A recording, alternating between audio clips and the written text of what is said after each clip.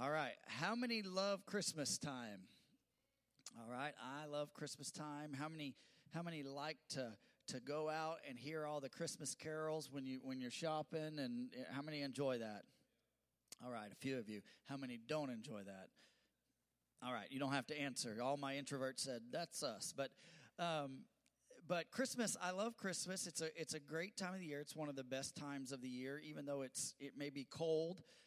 It's still, there's something awesome about just being out and about, seeing people everywhere. Most people are nice for the most part. Sometimes they're not. I came from California where most people are not as nice, but here in Indiana, I think everyone's mostly nice for the most part. Anybody been out fighting crowds this last week, shopping, doing anything like that? Not going out and fighting crowds like, come on, let's go. No, out like shopping or doing anything. The thing about Christmas, it brings a lot of, how many have good memories of Christmas when you were young? How many have remember getting something very special on Christmas when you were young and it still sticks out in your mind? Most people have a pretty positive memory. Some people don't have a positive memory of Christmas, depending on their situation. But oftentimes, with all the fun things that come with Christmas and getting together with family and all that stuff is great. Unfortunately, Christmas season also can be one of the toughest seasons for some people.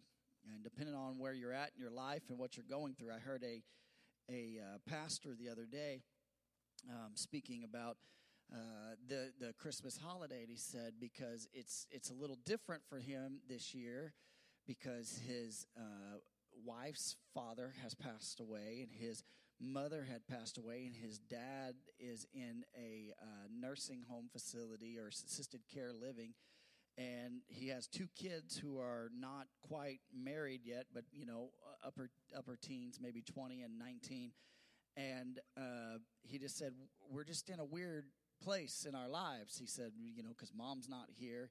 And how many have lost loved ones this year? All right.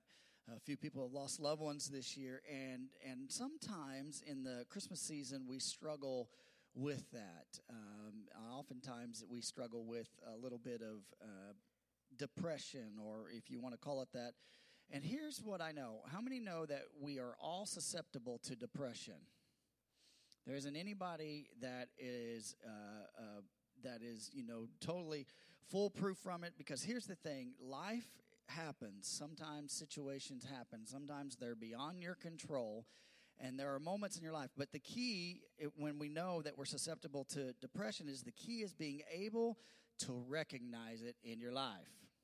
And you ought to ask the Lord, hey, Lord, am I just down, or is this something that I really need to deal with and contend with? And some of the reasons for holiday depression is this. Some people are fatigued. Some people are stressed. Some people are trying to live up to unrealistic expectations. There's the over-commercialization of Christmas. There's the financial stress and the inability to be with with your friends or your loved ones. And so those are all things that can contribute to maybe depression around the holidays, around Christmas time.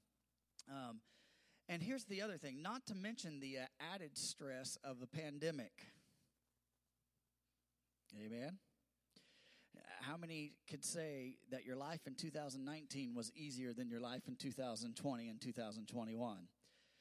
We didn't realize how good we had it back in 2019, and things have changed. And so the pandemic has added just another portion of stress, and there's looming negativity that just follows the storm of the pandemic, right? We're just kind of all dealing with it. It's a perfect storm for people struggling with anxiety, fear, and depression. It's just all right there, and it's all lumped together. And oftentimes those people feel depressed and they feel like they're in a dungeon. Anybody ever felt down or dealt with, you don't have to raise your hand, please don't raise your hand.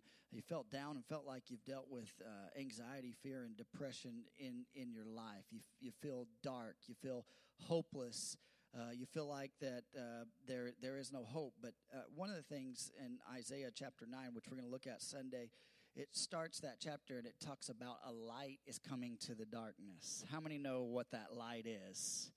That's Jesus Christ. He's coming in a dark world, can I tell you, if you're down in your heart, the light will begin to shine in your life if you'll let Jesus shine in your life. Amen?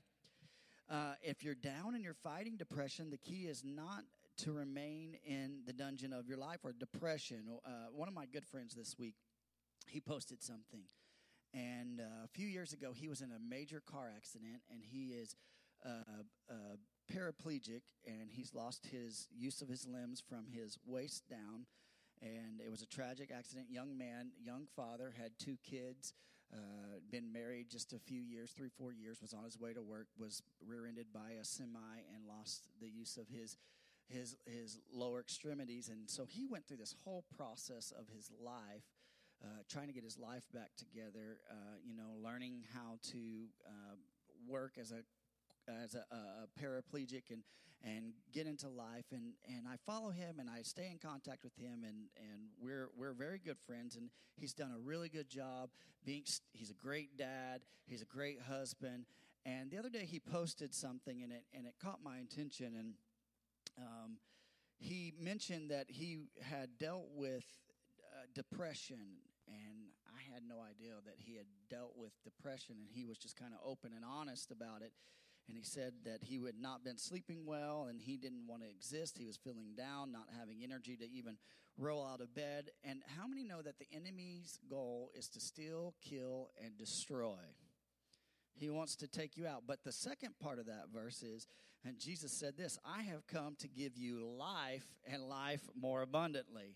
So not only is the Lord light in darkness, but he's life in the world where the devil wants to take you out. So I love that. How many love that about Jesus? And Jesus has given us an overcoming spirit and overcoming power to deal with depression, fear, and anxiety.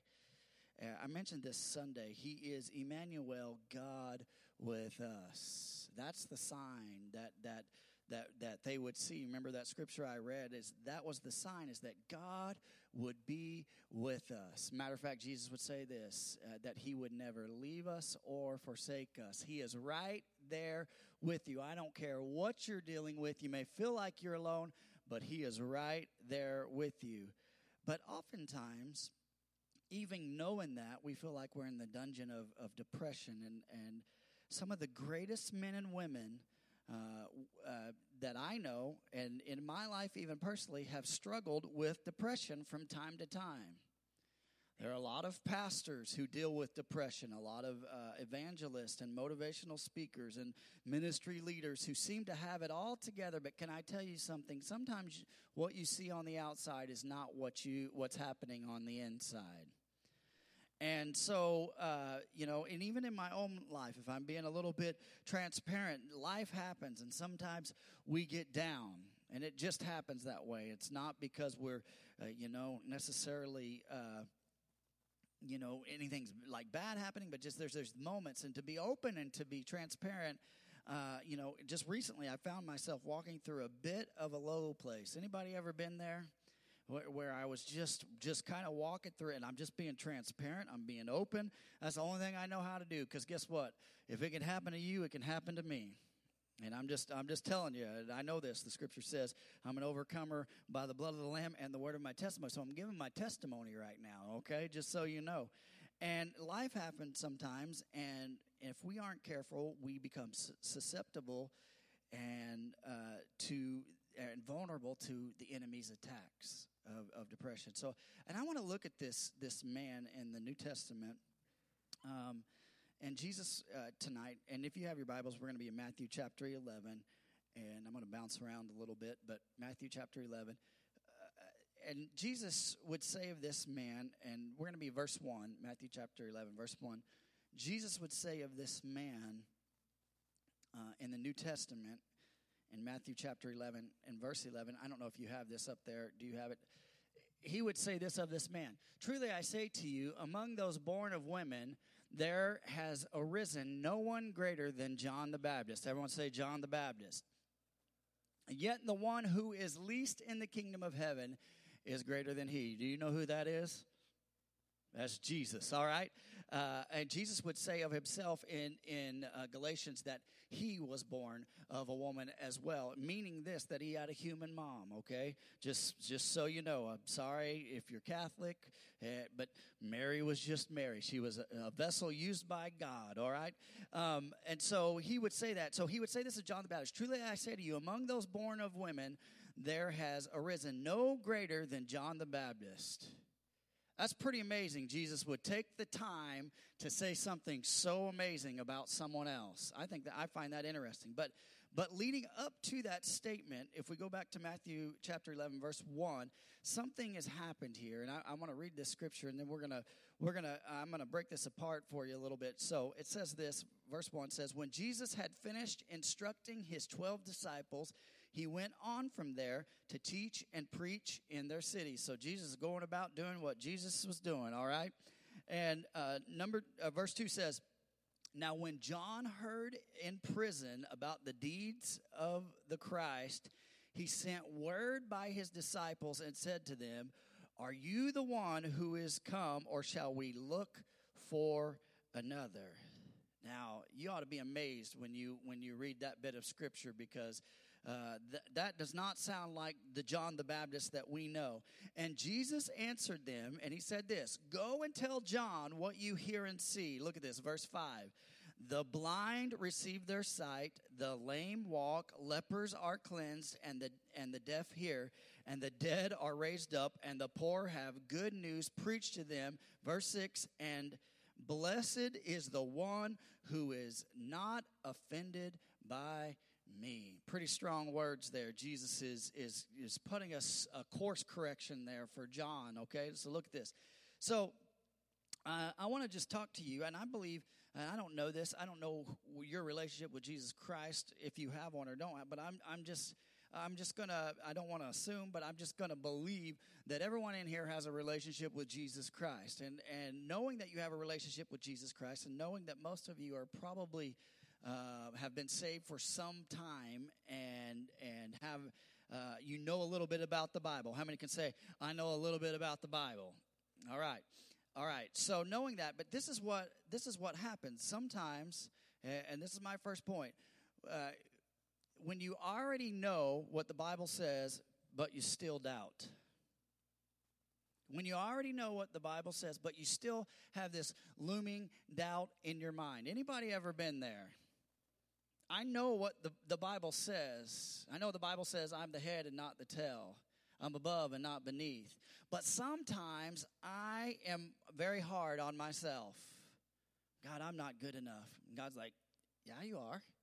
You're the head, not the tail.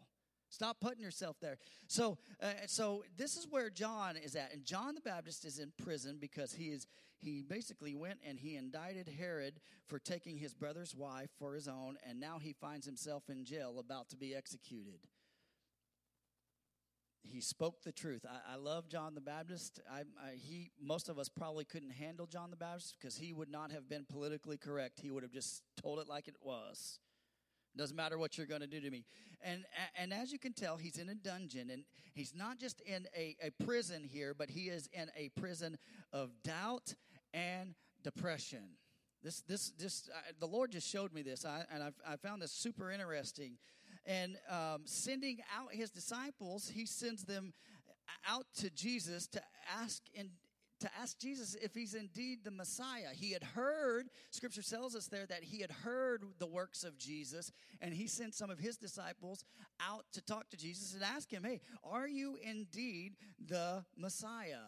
Now that should blow your mind right there, because who did John baptize in the Jordan River? Do you remember that? And you remember there, and what did he say when Jesus came?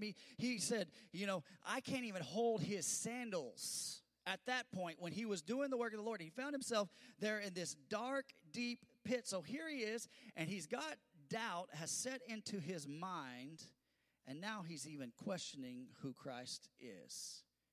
Kind of blows my mind.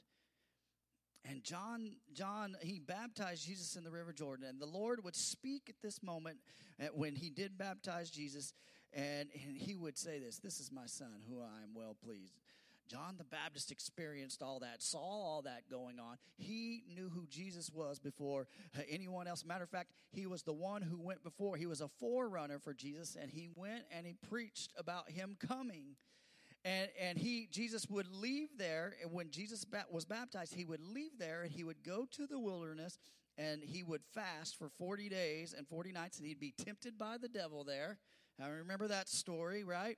And while he is there, when he gets done there, he goes, and then he goes to Nazareth, which is his hometown, and he goes there to the synagogue in Nazareth, and he preaches his first public message. That is the beginning of Jesus' ministry right there. That sequence right there. He was baptized. The Lord said, "This is my son who I'm well pleased." He goes to the wilderness 40 days and nights. He fasts. The devil tempts him 3 times. He shuts the devil down with the word of God. Then he comes back to Nazareth. He goes into the synagogue, and he opens up a scroll, and the first thing that he preaches is out of Isaiah chapter 61, and he says this: "The Spirit of the Lord God is upon me, because the Lord has anointed me to bring good news to the poor, and he has sent me to bind up the brokenhearted," amen, "to proclaim liberty to the captives and the opening of prisons to those who are bound." Verse 2, "to proclaim the year of the Lord's favor and the day of the vengeance of our God, to comfort all who mourn." And that would be what he would preach there in the synagogue, his opening verse there, if you want to know. And John would know this verse. John the Baptist would know this verse in Isaiah chapter 61. He would know, hey, that is a prophecy that is speaking about the coming Messiah, which would be Jesus Christ. He would know this, and I can't help but think he's doubting, because there's part of this bit of scripture there that Jesus read that says that he will give liberty to the captives, opening the prison to those who are bound. But there is John the Baptist sitting there smack dab in prison. Can't help but think maybe there's a little bit of doubt within John the Baptist. And maybe that's I guess what I'm trying to say is, J to the B, he is there in prison. He says, "Hey, I want to be free, Jesus." That's John the Baptist, just so you know. I was a little J to the B, all right? But I can't help but think this is our mentality when we know the Scripture, we know what the Scripture says about us, but then we find ourselves in this dilemma, in this pit, in this dungeon, in this depression. We know what the Word of God says about us. We've had moments where we've experienced Jesus just like John did, yet in the prison of depression, fear, and anxiety there, we are doubting. God, I know what your Word says, but, right? I saw this, and I thought this was interesting. Faith can move mountains, right? Would you guys agree? Faith can move mountains. Doubt can create them. And doubt can put something in our hearts, and maybe put depression in our hearts, where we feel like, I cannot overcome this, and I can't get through this.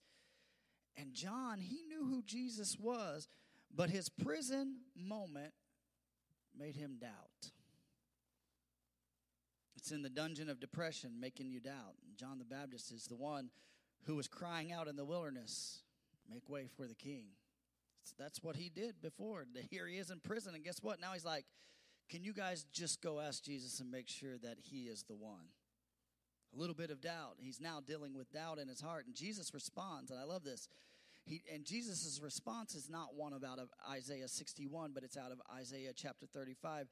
And and I love this. When I was reading this, Isaiah 35, the heading in my Bible says this: hope for restoration.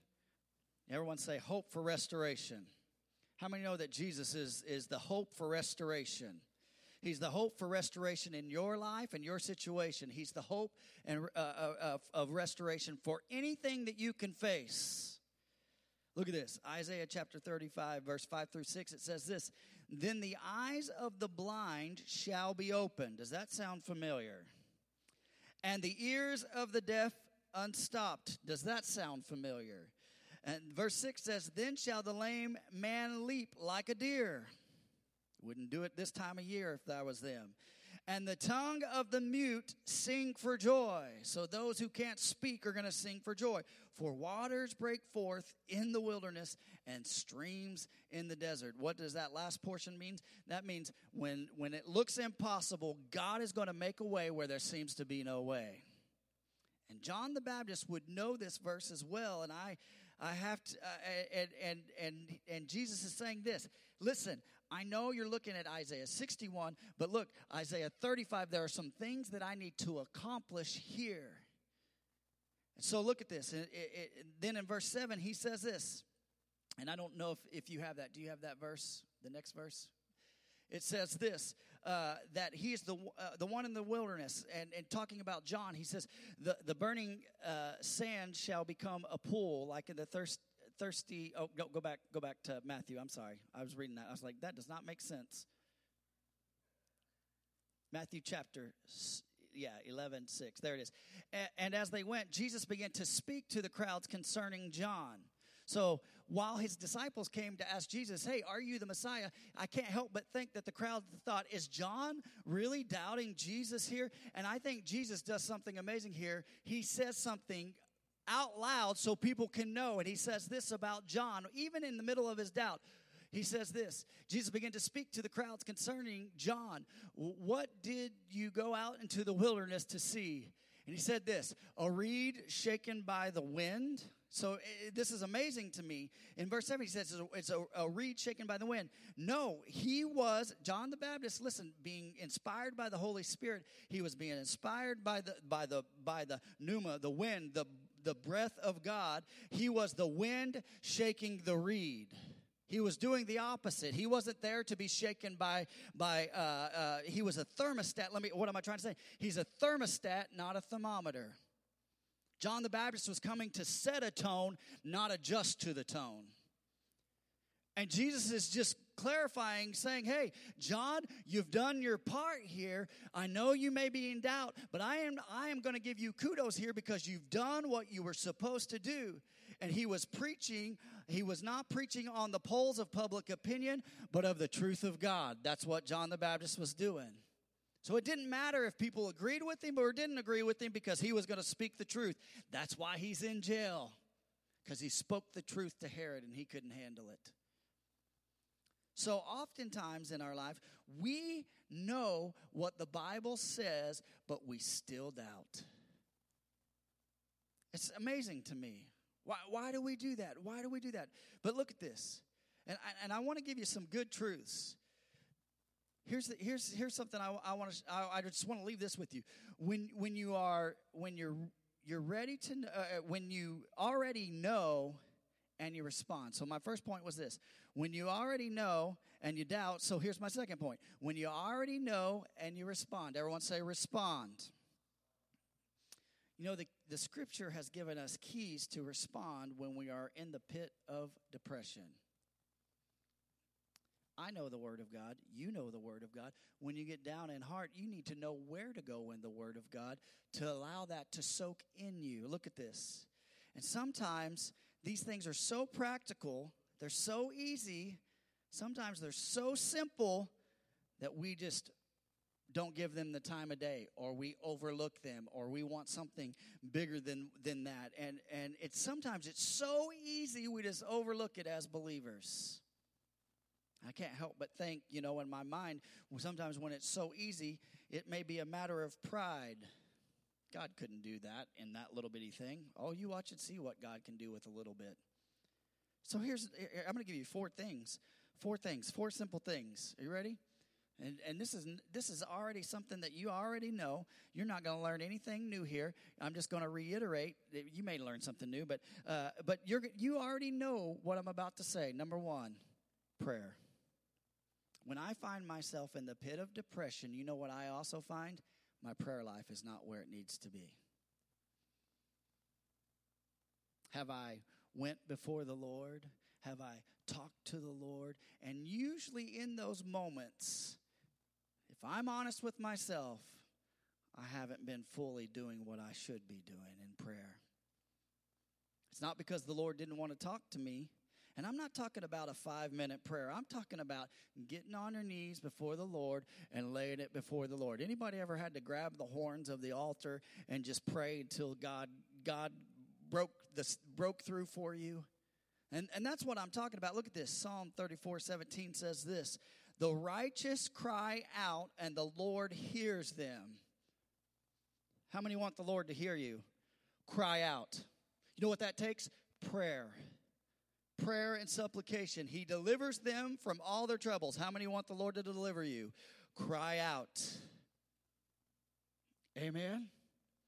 Amen. Look at this. I love this. It is okay to cry out to Jesus. You know, I heard this song this week, and in the middle of this song, at the end of this song, I don't even remember what the song was. And there's this young man, and he just begins to cry out to Jesus in the song. And I thought, when I first heard it, I thought, man, this is kind of awkwardly weird. But after I listened to it, the Holy Spirit began to deal with me and said, this young man is just crying out to me. This is what you should be doing, Pastor. I was like, man, Lord, forgive me. Forgive me for being that way. Forgive me for being haughty. But, Lord, so we have to cry out. Everyone say, cry out. Habakkuk 3:18 and 19, it says this, and I love this. I love this verse. Yet I will rejoice in the Lord. I will joy in the God of my salvation. The Lord God is my strength. Everyone say, amen. He will make my feet like a deer's feet, and he will make me walk on high hills. You know what? That not high heels, like high heels, not women high heels, all right? Like high hills, Hills, not Heels, all right? I want to clarify that. If you're listening right now, we're not talking about men walking on high hills, all right? I just caught that. It just hit me, and I was like... It really does sound like high heels, doesn't it? But I began to think about that. The Hebrew word there, I will rejoice. Rejoice of the Lord. Rejoice there means this right here. To turn around. That's amazing. I will rejoice. I'm in a pit, but guess what? I'm not in a pit. I'm going to turn around. From where I'm facing, what's going on, joy right here. I'm going to turn around. I am out of this situation. I love that. And so, how many want to spin around? How many want to turn around your situation? You got to pray. You got to rejoice. And God turned, it's amazing. God will turn your situation around. And when you do that, God will turn your depression to joy. Amen? Amen. All right, look at this. Here's the second one right here. Praise God. Everyone say praise God. All right. Here's the third one. No, I'm just kidding. Praise God. Psalms 42:11 says this. Why, my soul, are you downcast? Anybody ever been there? Why am I down? Why so disturbed within me? Put your hope in God. He's talking to himself here. Hey, TJ, put your hope in God. See, he prays like I do. For I will yet praise him, my Savior and my God. When should I praise the Lord? All the time. There shouldn't be a moment where we shouldn't be praising the Lord. We say, well, I have to work and I have to do that. But you could still have a praise in your heart, even if you're not necessarily, screaming it out or singing out loud. You could still praise the Lord. You've heard me tell this story many times. But, when I get in the car with my dad, if it gets quiet for just a moment, out of nowhere, he'll just be like, praise the Lord. I'm like, oh, scares me. But that is having a praise in your heart. And listen, when should I praise the Lord? All the time. And when I praise, it is one of the greatest acts of trusting the character of God. I love you, Lord. I praise you because I know you're going to take care of this situation. It is one of the greatest acts of trusting the Lord. And, I thought about this. My kids do not worry where their next meal is coming from. You know why? Because that's mom and dad's job. And the children of God don't have to worry where God's next step for is, because the Lord is going to take care of you. All you got to do is just praise him and trust him. Yeah, it's so simple, but that's so profound. Look at this. Psalms 30:11 says this. It says, "You have turned for me my mourning into dancing." Oh, I like that one. "You have loosed my sackcloth and clothed me with gladness." Look at this. Isaiah 61:3 says this. To console those who mourn. This is part of the scripture that Jesus read. To console those who mourn in Zion, to give them beauty for ashes, the oil of joy for what? Oh, joy for what? Lord, I give you my mourning. Lord, you're going to give me joy. That is not a fair trade. It's like the lemonade stand out in the neighborhood when they give you a little cup of lemonade and it costs $1. It's really not a fair trade, but you do it because you're trying to help the neighborhood kid. God's like, I want to help you here. Give me what you got and I'll give you this. Look at this. The next part of that scripture says, the garment of praise for the spirit of heaviness. Now here's the problem, and you've heard me say it before. Your garment doesn't choose you. You choose your garment. You put on what you want to put on. Well, I don't feel like praising. That's because you didn't put on the garment of praise.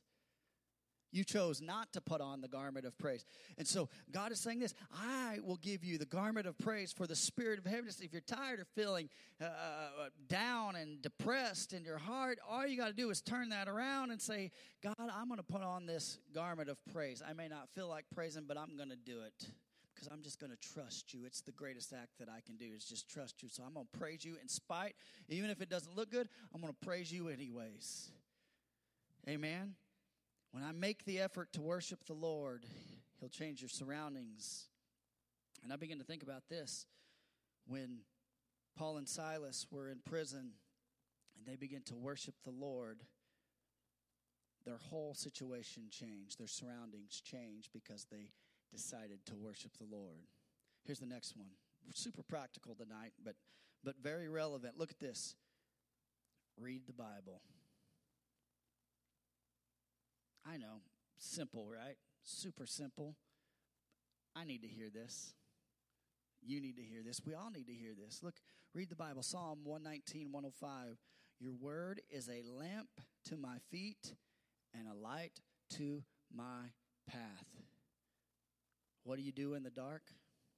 You get a light. What do you do when your lights go out? You find a flashlight so you can see how to get around. Do you know how you get around in dark depression? Is you grab the light of God's word and he'll illuminate your steps and tell you where you need to step so you know that you're on solid ground. His word is a light unto my heart. Amen? It's a lamp unto my feet and a light to my path. So look at this. Here's another one. Number 4 right here. This is a good one right here. Now, you introverts won't like this one, but you need it. Be around encouraging believers. You're dealing with depression in your heart. You need to be around some godly people who will just won't let you stay in all your muck. Let's just call it that. You know, 1 Thessalonians 5:11 says this. Therefore, encourage one another and build one another up just as you are doing. You know what I love about seeing you guys? I get to shake your hand. I get to smile with you, and you tell me things that uplift my heart, and I can tell you things that can uplift you. This is why we come together. This is why we need each other, because we're here to build each other up. Everyone look at your neighbor and say, I'm here to build you up, not tear you down, all right? And one of the worst things that I can do when I have the blues or am depressed is to isolate myself. And this is what people do. When they get upset, when they get mad, they want to isolate themselves away from the people of God. And the enemy wants to do that. And you know, you've heard me talk about that many, many, many times. And they want to isolate themselves from the body of believers. And let me tell you something. I need you, and you need me, and we need each other.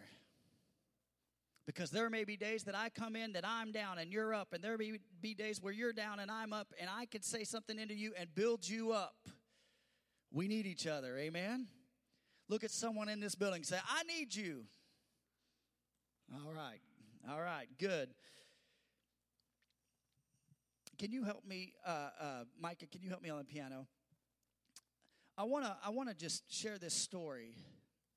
And I know we're in the Christmas season, and I know many of us have dealt with different situations and different things, but I wanted to give you some simple tools tonight, simple things that we have, that we know we have.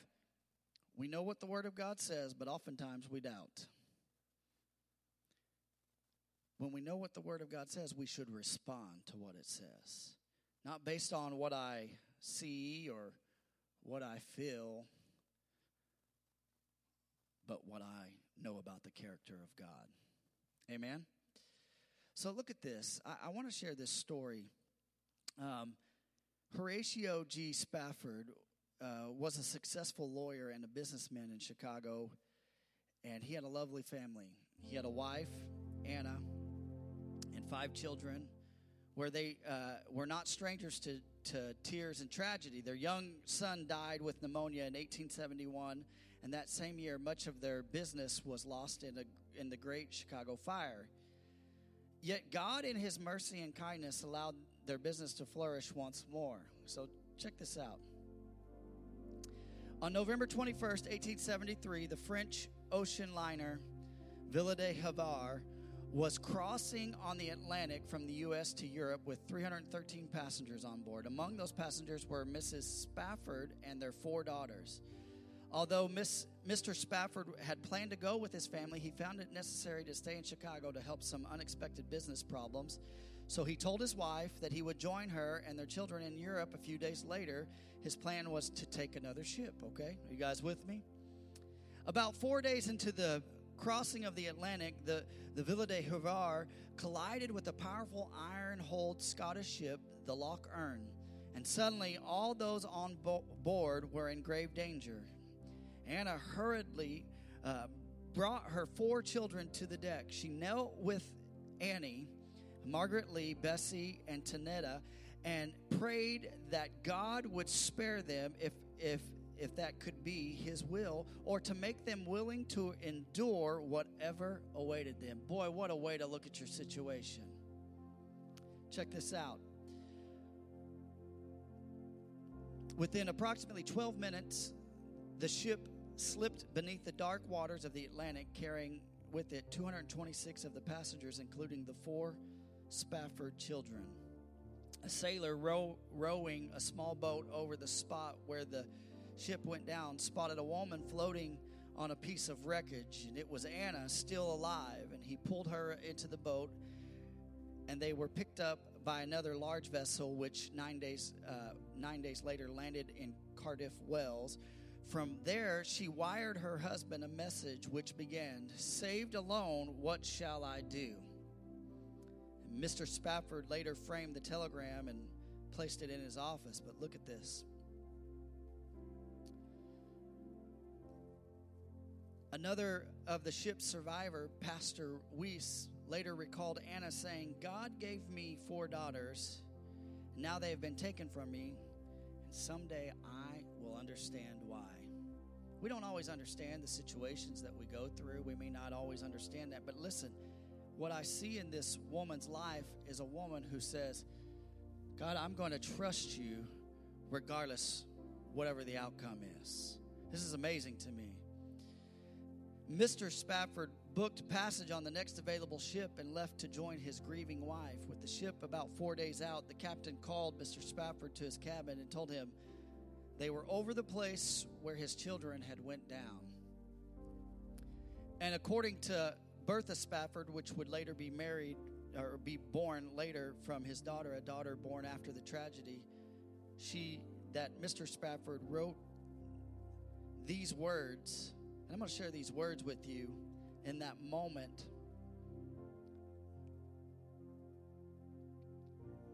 It was these words that he penned at that moment where he went over where his daughters had drowned. He said, "When peace like a river attendeth my way, when sorrows like sea billows roll, for whatever my lot thou hast taught me to say, it is well with my soul." Amen. He would say this in another verse. He would say, "Though Satan should buffet, though trials should come, let this blessed assurance control that Christ hath regarded my helpless estate, and hath shed his own blood for my soul. It is well with my soul. Look at this. Verse 4 says this, and Lord, haste the day when the faith shall be sight, the clouds be rolled back as a scroll, the trump shall resound, and the Lord shall descend. Even so, it is well with my soul. Will you bow your heads with me all across this building?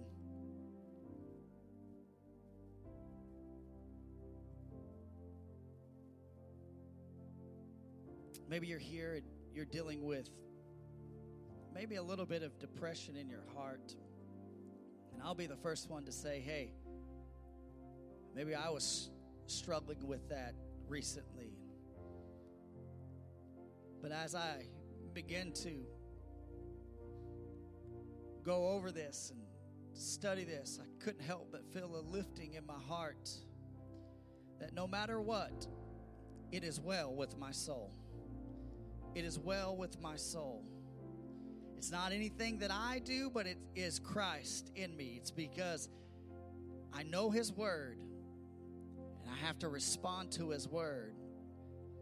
I can't live a life as a believer and know his word and not respond to what his word says. I shouldn't live in doubt. We're all susceptible at moments. Even John the Baptist had a moment, and I can't help but think when he got that response from Jesus, knowing that prophecy, he probably thought, man, why did I ever doubt? Maybe you're here and you're going through a season, and maybe you're in a little bit of doubt in your heart, in your mind tonight. I just want to tell you that God loves you.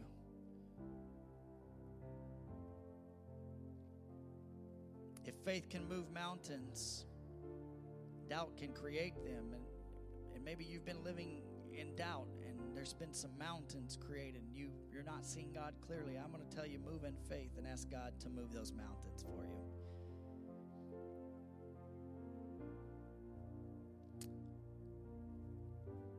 Come on, will you just do this? Will you stand with me all across this building? Will you lift your hands? And maybe you're here. Maybe you're going through something. I want to encourage you. Lift your hands and just begin to love on the Lord.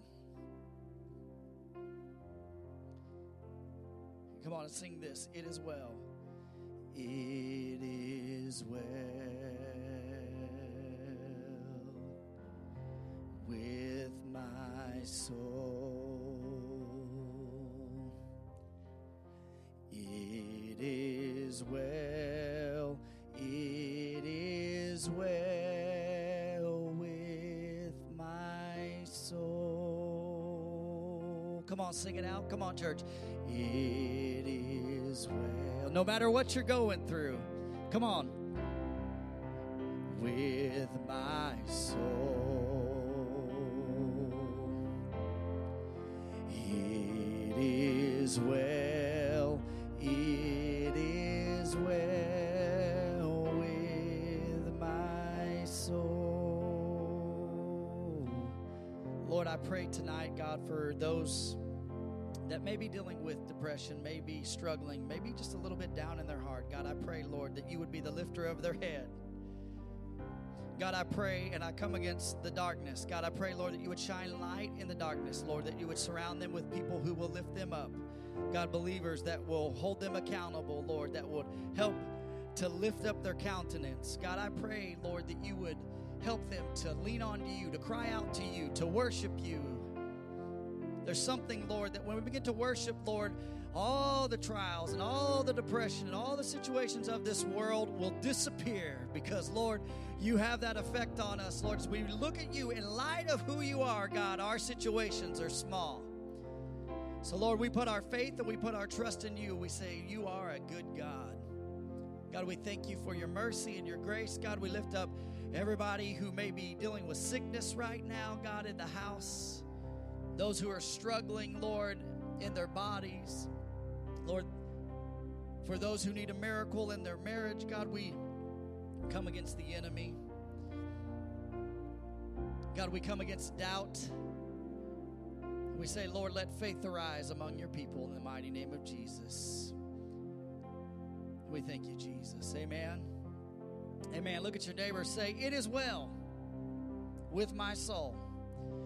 I'm so glad that you guys were here tonight. And I want to say this. It's good to see Dustin.